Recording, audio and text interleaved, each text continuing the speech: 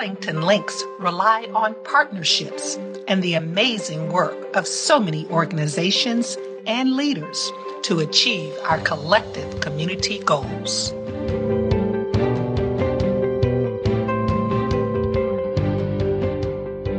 I hold dear the bonds of friendship. We are friends, transforming communities through service. The Links implement transformative programs that address the most critical needs of underserved communities.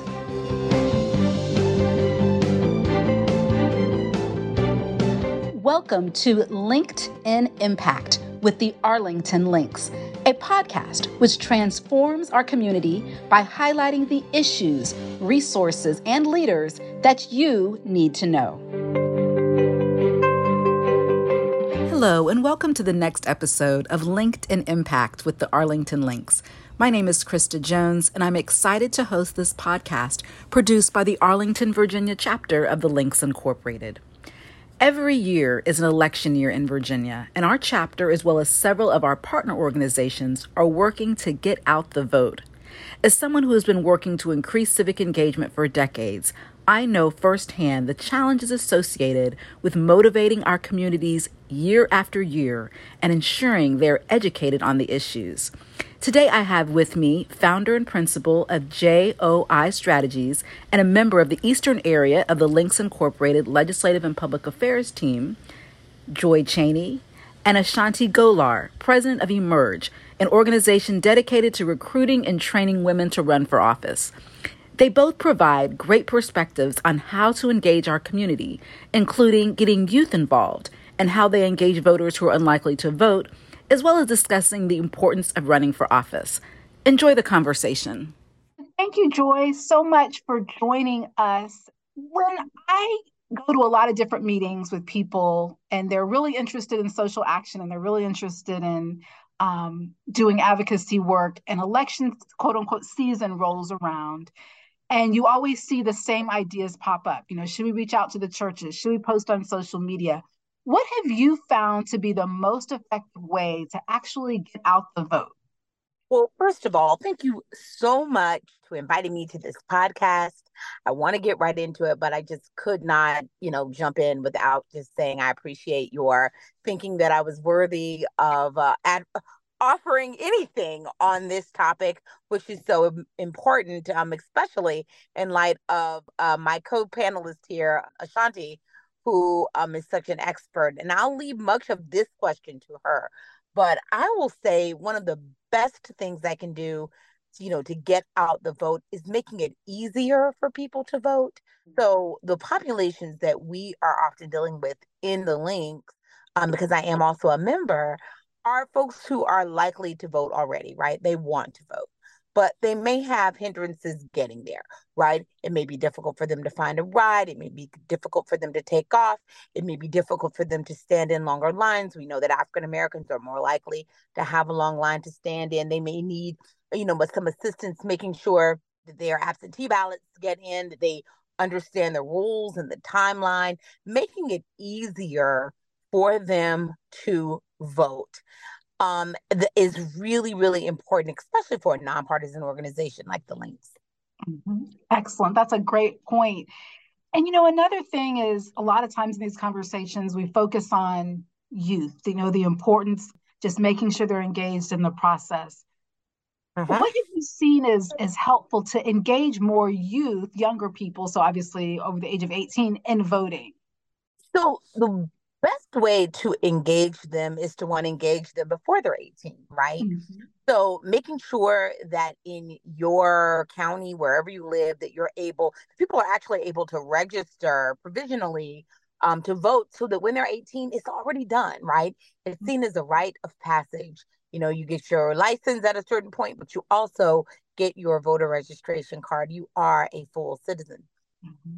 At that point, I think that's building real excitement around that. I also think it's important to talk to kids about who the candidates are, right? Mm-hmm. My stepson was very much aware of who the candidates were, what they believed in, what issues they were championing, what issues they weren't. And so that's really important to engage them on it so they believe that their vote really matters, and to even go through the process of having them engage on a unique topic, right? So actually saying, hey, we want to know what you think on XYZ, if it's an incumbent or if it's a candidate, actually asking what, how they view a particular issue, really having them enumerate not just how they feel, but how each candidate really reflects their values, their goals, their vision for the future. And then having you talk to them. I think a lot of times as parents, we make the mistake of making assumptions that our children are going to have the same political views that we do. And oftentimes they don't, right? Even if they're within the same party, they are, and for African Americans, which is predominant, the group we're talking about, chances are they're going to be in the same party. That said, that doesn't mean that they will have the same views on a particular candidate. So really talking to them about who you're supporting, why you're supporting, and asking them, who are they supporting? Why are they supporting? Really engaging with them as equals. I love that because, a lot of times we do hear about people taking their kids to the polls with them, which is very important for them to see that. But I think you're right. I think the conversation can really go so far in really questioning them and getting them to be able to vocalize why they would support a particular candidate or do support a particular candidate. So I think that's amazing. With a lot of groups, there is this fear that there is only certain things, certain types of advocacy that can be done. There's this fear of losing our tax status. Can you talk a little bit about, you know, what you talk to groups about when they say, I only want to do like the voter registration drive. That's what I feel comfortable with. How do we get people in our organizations to go a little bit further and recognize there are things that we can legally do?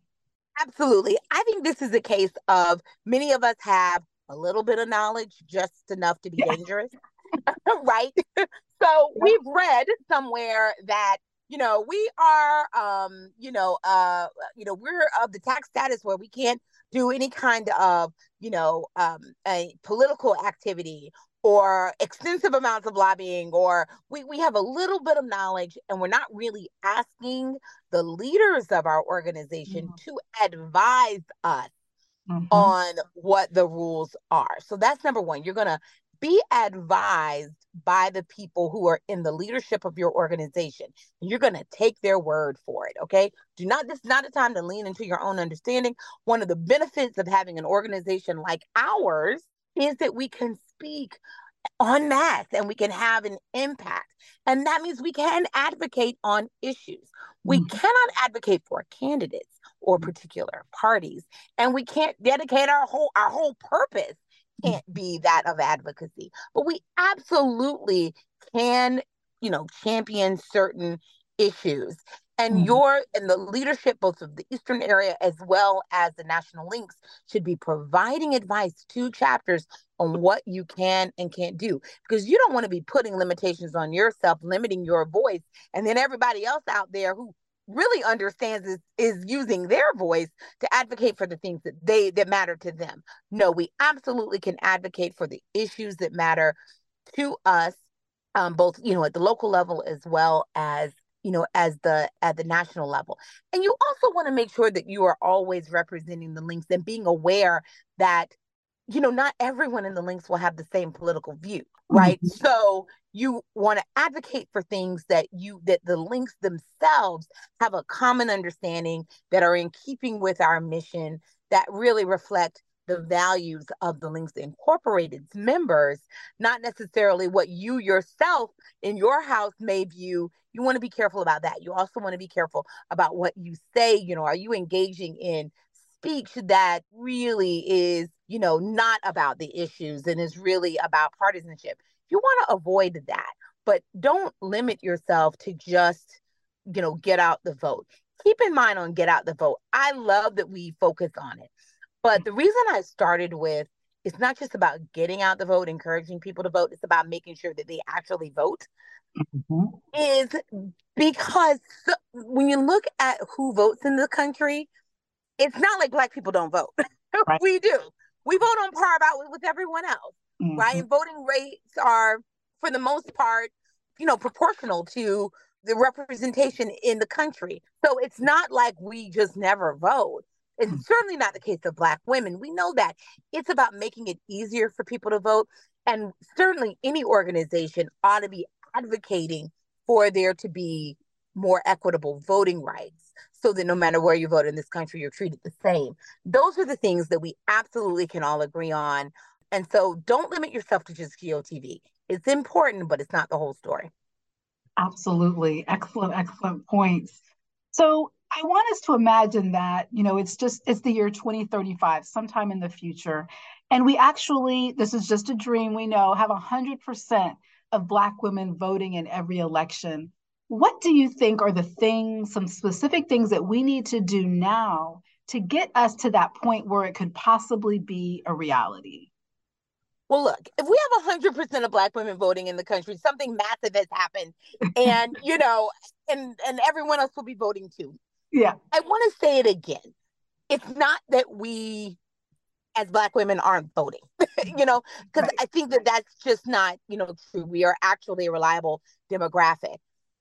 I mean, what it would look like is if everyone truly understood their vote was valuable and that it was something that, whether it's a party or whether it's just, elected officials, period, that they could hear, our voice and they understood that not only our voice, but our dollars, our support. If they don't do what we want, they're going to hear from us.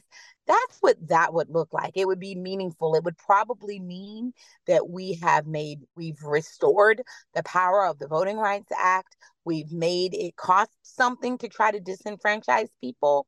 It would mean a lot of things that have to happen. But I don't want us to focus on just 100% of the vote. I think that we also have to focus on making sure it's easier for people to vote. And I think sometimes as organizations, we focus so much on getting out individuals to vote that we don't ask why they aren't voting. What's in their way? Are people talking to them? Are people reaching them? We put the onus on the individual as opposed to putting it on the politician, putting it on the elected official, putting it on the county clerk, whoever is over voting, the Secretary of State. So honestly, if you're not a voter, that's what those people are thinking. They're thinking, why don't you inspire me to vote? Mm-hmm. Why should I always have to elect the lesser, two evils? That I don't actually want that. I really want to vote not just for, against someone, but actually for someone. So I really want us as an organization en masse to really think about that. And as a practical matter, it would also mean that we're getting our whole family to vote. That's what's so great about Black women. When we vote, we bring several people with us. Bring everybody with you. Bring everyone with you. Ask the people in your neighborhood, whatever, and don't just tell them to come vote. Tell them why they need to vote, why it's important to you, that it's a personal favor to you. I love that. I really love a point in time when people really realize the value of them going out and voting. So thank you so much, Joi, for joining us. I really enjoyed speaking with you today. Oh, absolutely. Thank you so much. And I love the fact that you have a podcast. That makes me think of all sorts of things for the Eastern area. Right. It's a real honor to work with you all. And of course, to work with our area director. And we just look forward to working with you all further and to make sure that we're advocating for the causes and cares that we as Links care about. Absolutely. Thank you.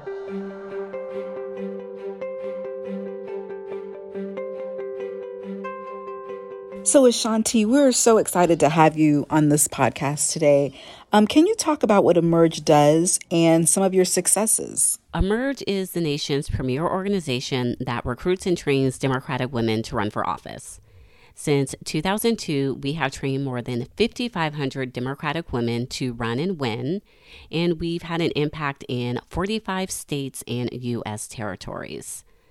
I love to brag on our successes, and that includes that we have more than 1,200 alums currently serving in elected office across the country at all levels of government, from cabinet secretaries to members of Congress to mayors, all the way down to school board and water board. We have a focus at Emerge on the new American majority, Black, Brown, and Indigenous women, women of color, as well as LGBTQ women, young and unmarried women. We know that they have been fueling a lot of the great legislative victories, a lot of the great elected victories that we see, and we really want for them to put their name on the ballot. They don't just have to be the voters or the campaign volunteers or staffers. They can be the ones who have a seat at the table. One of the really new innovative things that we have done, and we know that this is going to have a great impact on Black women and the Black community, is our program called Gavel In. It is the first in the nation judicial training program seeking to change the faces of our judiciary by training women to run for judge. We know that the road to the Supreme Court starts at the state and local level. And if we want to see more Justice Brown Jacksons, then we really do need to make sure that we are training women at the state and local level so they can ascend to the Supreme Court. And when we look at the overall numbers of women who are judges, they're just a little more than a third of U.S. judgeships. And we know that Black women are less than that. So we have a lot of work to do, and I'm really excited to see where this program is going to take off. And it's a huge part of our work on getting more women into law enforcement positions. We need judges, attorneys general, prosecutors, sheriffs, and more to repower our criminal justice system and prioritize equity and restorative justice within it. You know, you all have such a very important mission. I actually founded an organization in 2006 to increase the number of Black elected officials in Virginia. So it's really exciting to see so many people doing this great work. What do you see as some of the barriers to getting Black women to run for office? I have seen a number of things throughout the years, everything from fundraising to building their brand in the community to just having the confidence to run. There are so many unique challenges and barriers to entry that women face when they are running for office and entering the political field. They simultaneously have to address sexism and racism on the campaign trail and overcome power structures that were built and designed to the benefit white men. I'm just very clear that for all of us who are playing in the political system, it is not a system that was built by us. It is not a system that was meant for us. So when we have Black women engaging in the political system and especially running for office, we are disrupting the system. And that is what we need more of to make change. When we talk more about Black women on the campaign trail, when it comes to fundraising, canvassing, and public speaking, we all have to take a different approach to that because we have to overcome just the implicit bias that so many people have about us and that we have to face. We are often passed over by major donors because they think that Black women aren't viable or electable. Two words I really can't stand because it's coded for straight white men. We tend to think that is who is always electable and that is who is always viable. We're judged more on our appearance and our presence instead of our policies and our platforms. We know that several Black women have faced discrimination at the doors when canvassing, have had people call police on them because why is someone like them in their neighborhood? These are just some of the things that Black women have to deal with. And we really need to have the same support system for Black women that white men have when they're running for office. They have the Old Boys Club, and I want to build the New Girls Network. That is what we all wake up to do here every day at Emerge. And we know that by doing that, we will help more Black women enter public office. And our Seated Together program is specifically designed for Black women who are elected officials who are looking to run for higher office. It was really important for us to have this program as a part of our Emerge 2035 vision, focusing on the new American majority. And in that first cohort of See It Together, we now have Congresswoman Amelia Sykes, we have Speaker Joanna McClinton in Pennsylvania, And we have London Lamar, who went from being the youngest woman in the Tennessee State House to the youngest woman in the Tennessee State Senate.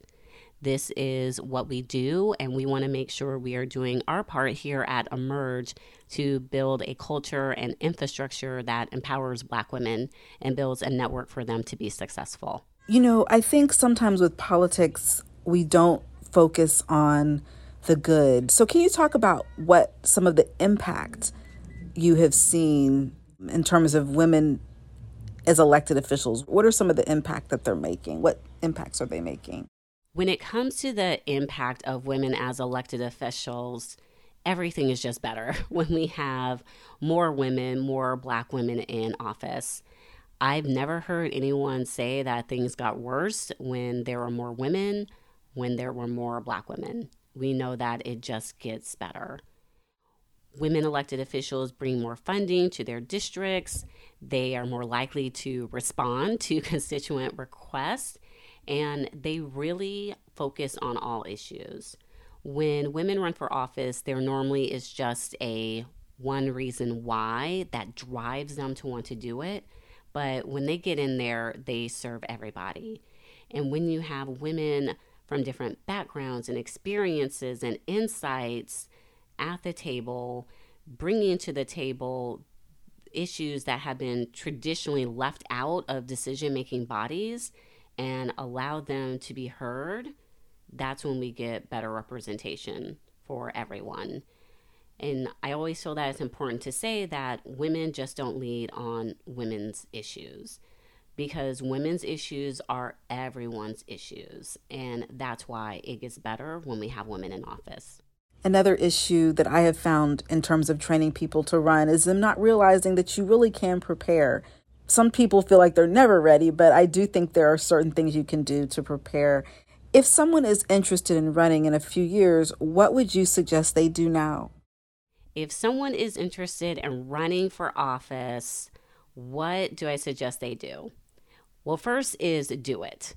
I know that is hard. It is a lot of work, but we need you.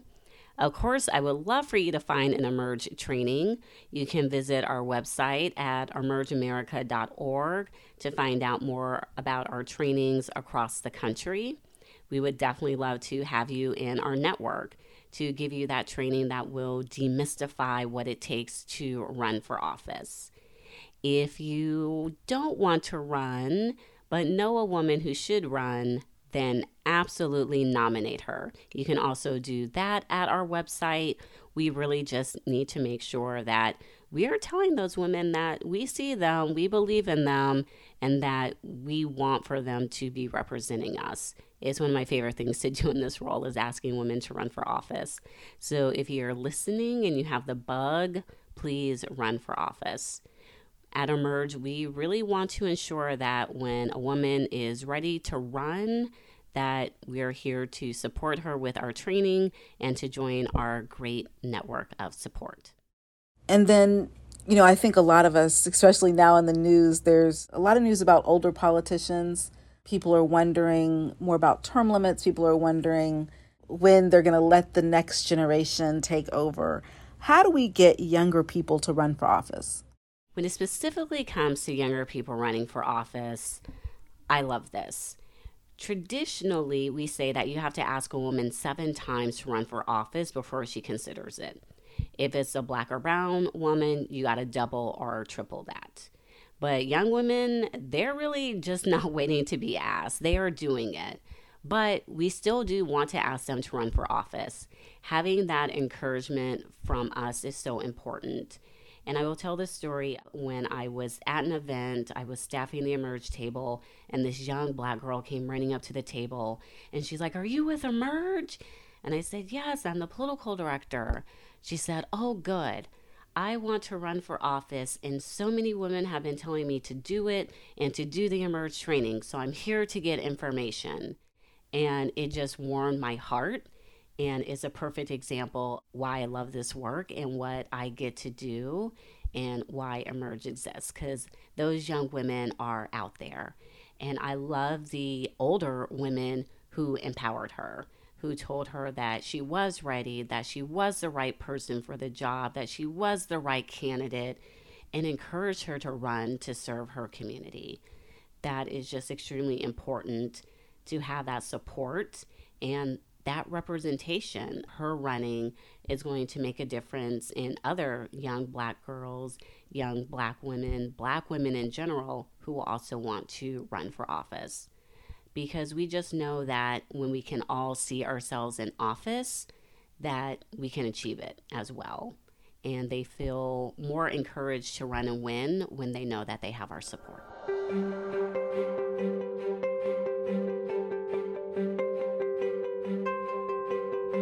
I hope you enjoyed this conversation with Joi and A'shanti, and that you feel empowered to think differently about how you engage in Get Out the Vote efforts. For more information on the Arlington, Virginia chapter, please visit our website at arlingtonlinksinc.org and follow us on social media at Arlington Links.